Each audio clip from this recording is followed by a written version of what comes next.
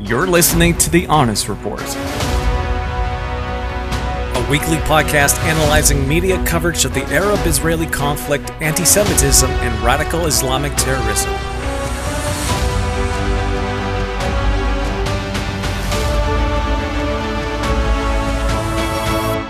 Here's your host, Rob Walker.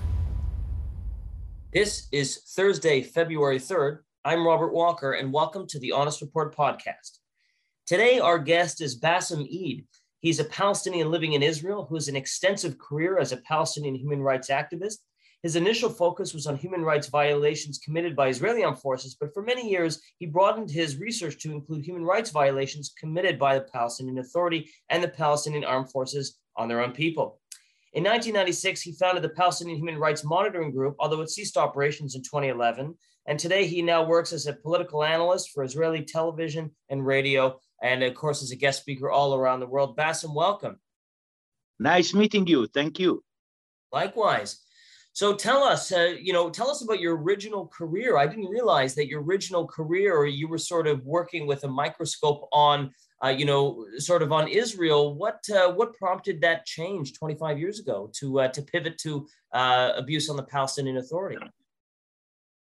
As you might know, after the September 1993, after the signing of the peace agreement between the PLO and Israel, and the PLO entered to the territories in May 1994, I noticed that so many violations of human rights committed by the Palestinian security forces against the Palestinians.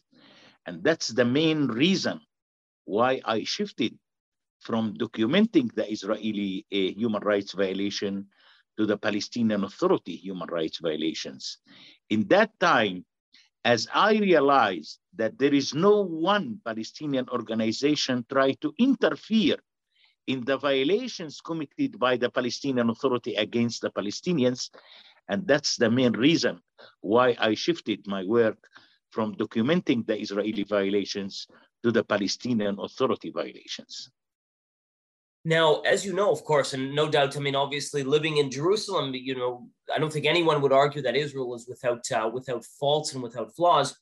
But certainly there's a tremendous focus on Israel's on the challenges and the mistakes that it makes, whether internally or through certainly dozens of Western-funded NGOs that are only too happy to focus on that. But in the Palestinian Authority, what kind of oversight is there?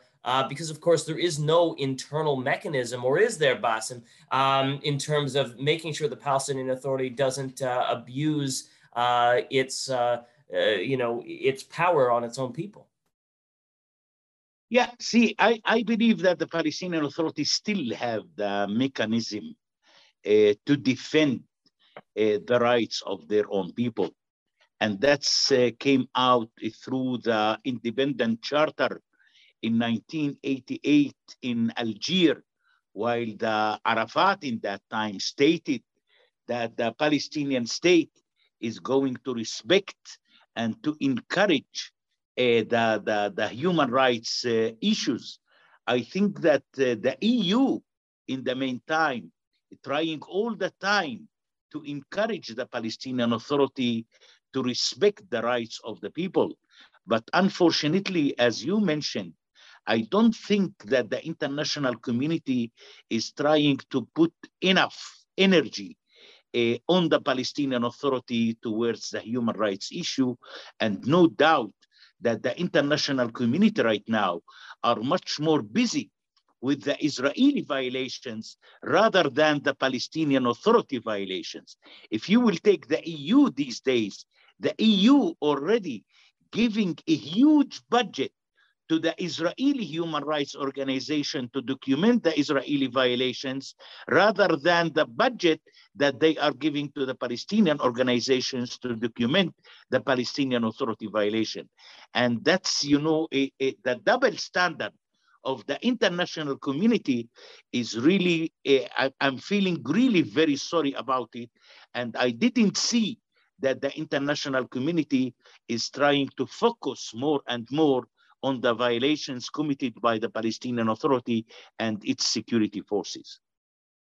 But why do you think that is? Why is there more focus on, this question can be asked with anything almost related to Israel and the Palestinians, but why is there so much less focus on human rights violations in the PA?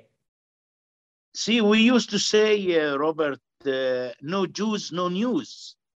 And looks like to me that Europe is getting backward to its own history, which is the anti-Semitism. I think that the anti-Semitism founded in Europe.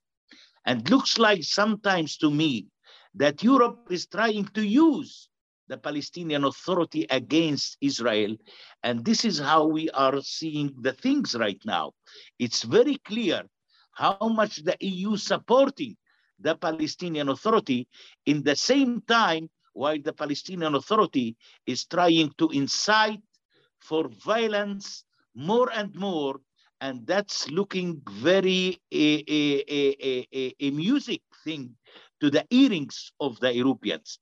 Unfortunately, the Americans in the meantime, I didn't see that the American administration trying to change the current situation these days.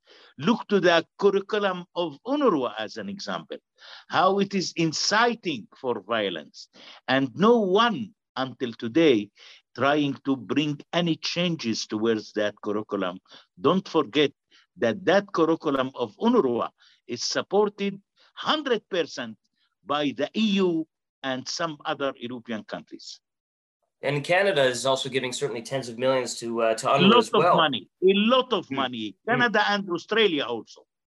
So really the question sort of coming up, which is, if Israel is committed, publicly and privately to a two-state solution, certainly the Palestinian leadership and the Palestinian Authority ostensibly wants a Palestinian state, and certainly Western donor countries to UNRWA presumably want the same also. But is there not a recognition that as long as you continue to allow this incitement, to the Palestinian people, that you're really poisoning the future and preventing any future Palestinian state?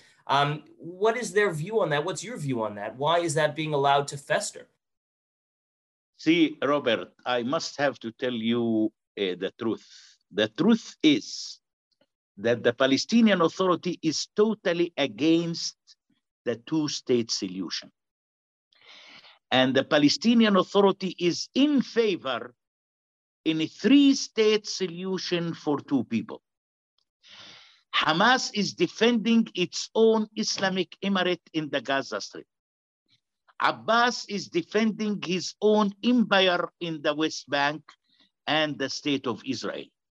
This is how we are living, let's say, in the past probably 12 years, and looks like that everyone is so satisfied with his own.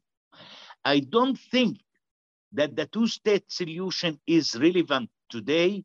I don't think that the Palestinian Authority or the Hamas will agree on it. And if the Palestinian Authority and the Hamas are agreed on the two-state solution, I want to see the unity tomorrow morning between Fatah and Hamas, West Bank, and the Gaza Strip. So you understand, I mean, certainly that makes sense in terms of the Palestinian Authority's lack of interest in a two-state solution. But in terms of, Western donor governments to the Palestinian Authority, why wouldn't they put pressure on the PA and say, listen, if you want us to put pressure on Israel for a two-state, we want you to reform your human rights violations? Why are they not thinking in those terms? That's sort of because they can impart a significant amount of pressure on the PA. I'm wondering why they're not doing that. I think that the international community is so satisfied by continuing keeping their blind eyes. It's much more comfortable for the international community to continue keeping such blind eyes. I didn't see that the international community trying to put any kind of pressure on the Palestinian Authority. And I think that the international community these days are using the two-state solution as a kind of a slogan to design their own attitude and behavior towards the Israeli-Palestinian conflict.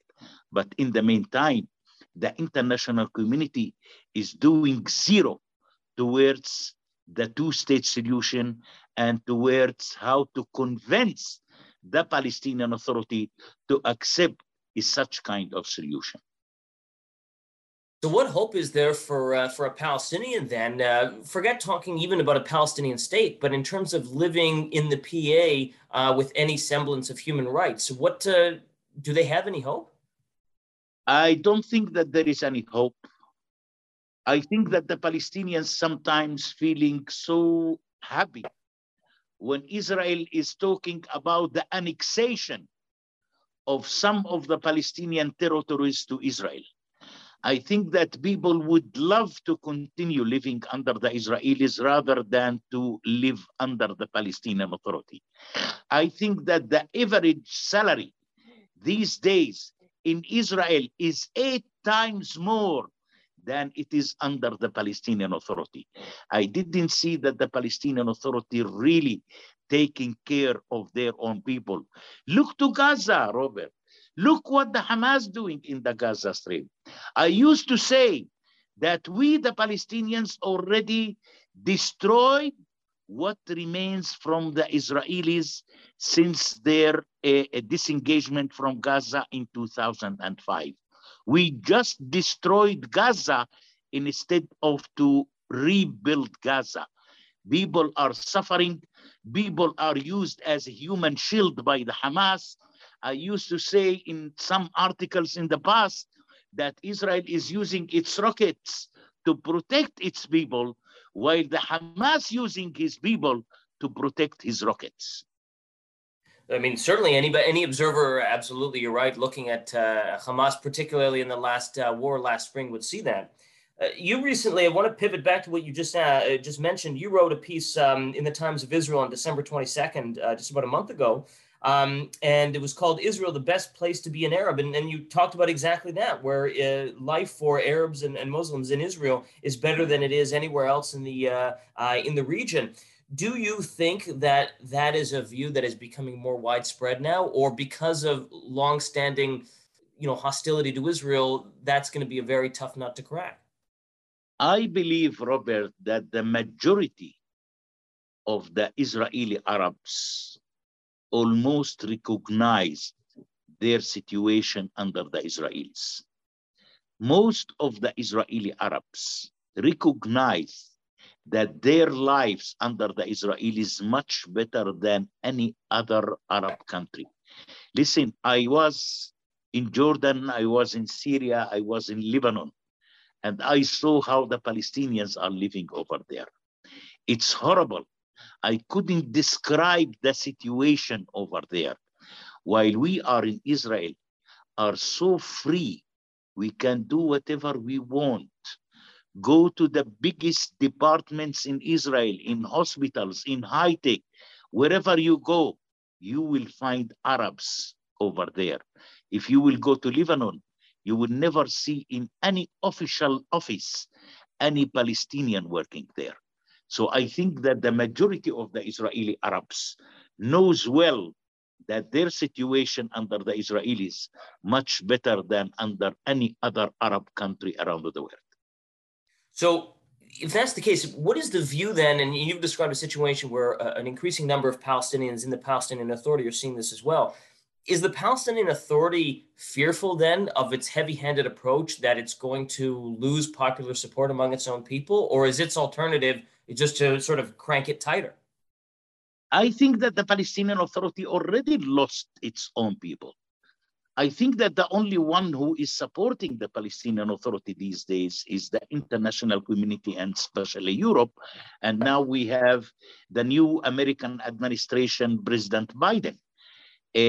Don't forget that 2 months ago, there was a survey in the West Bank.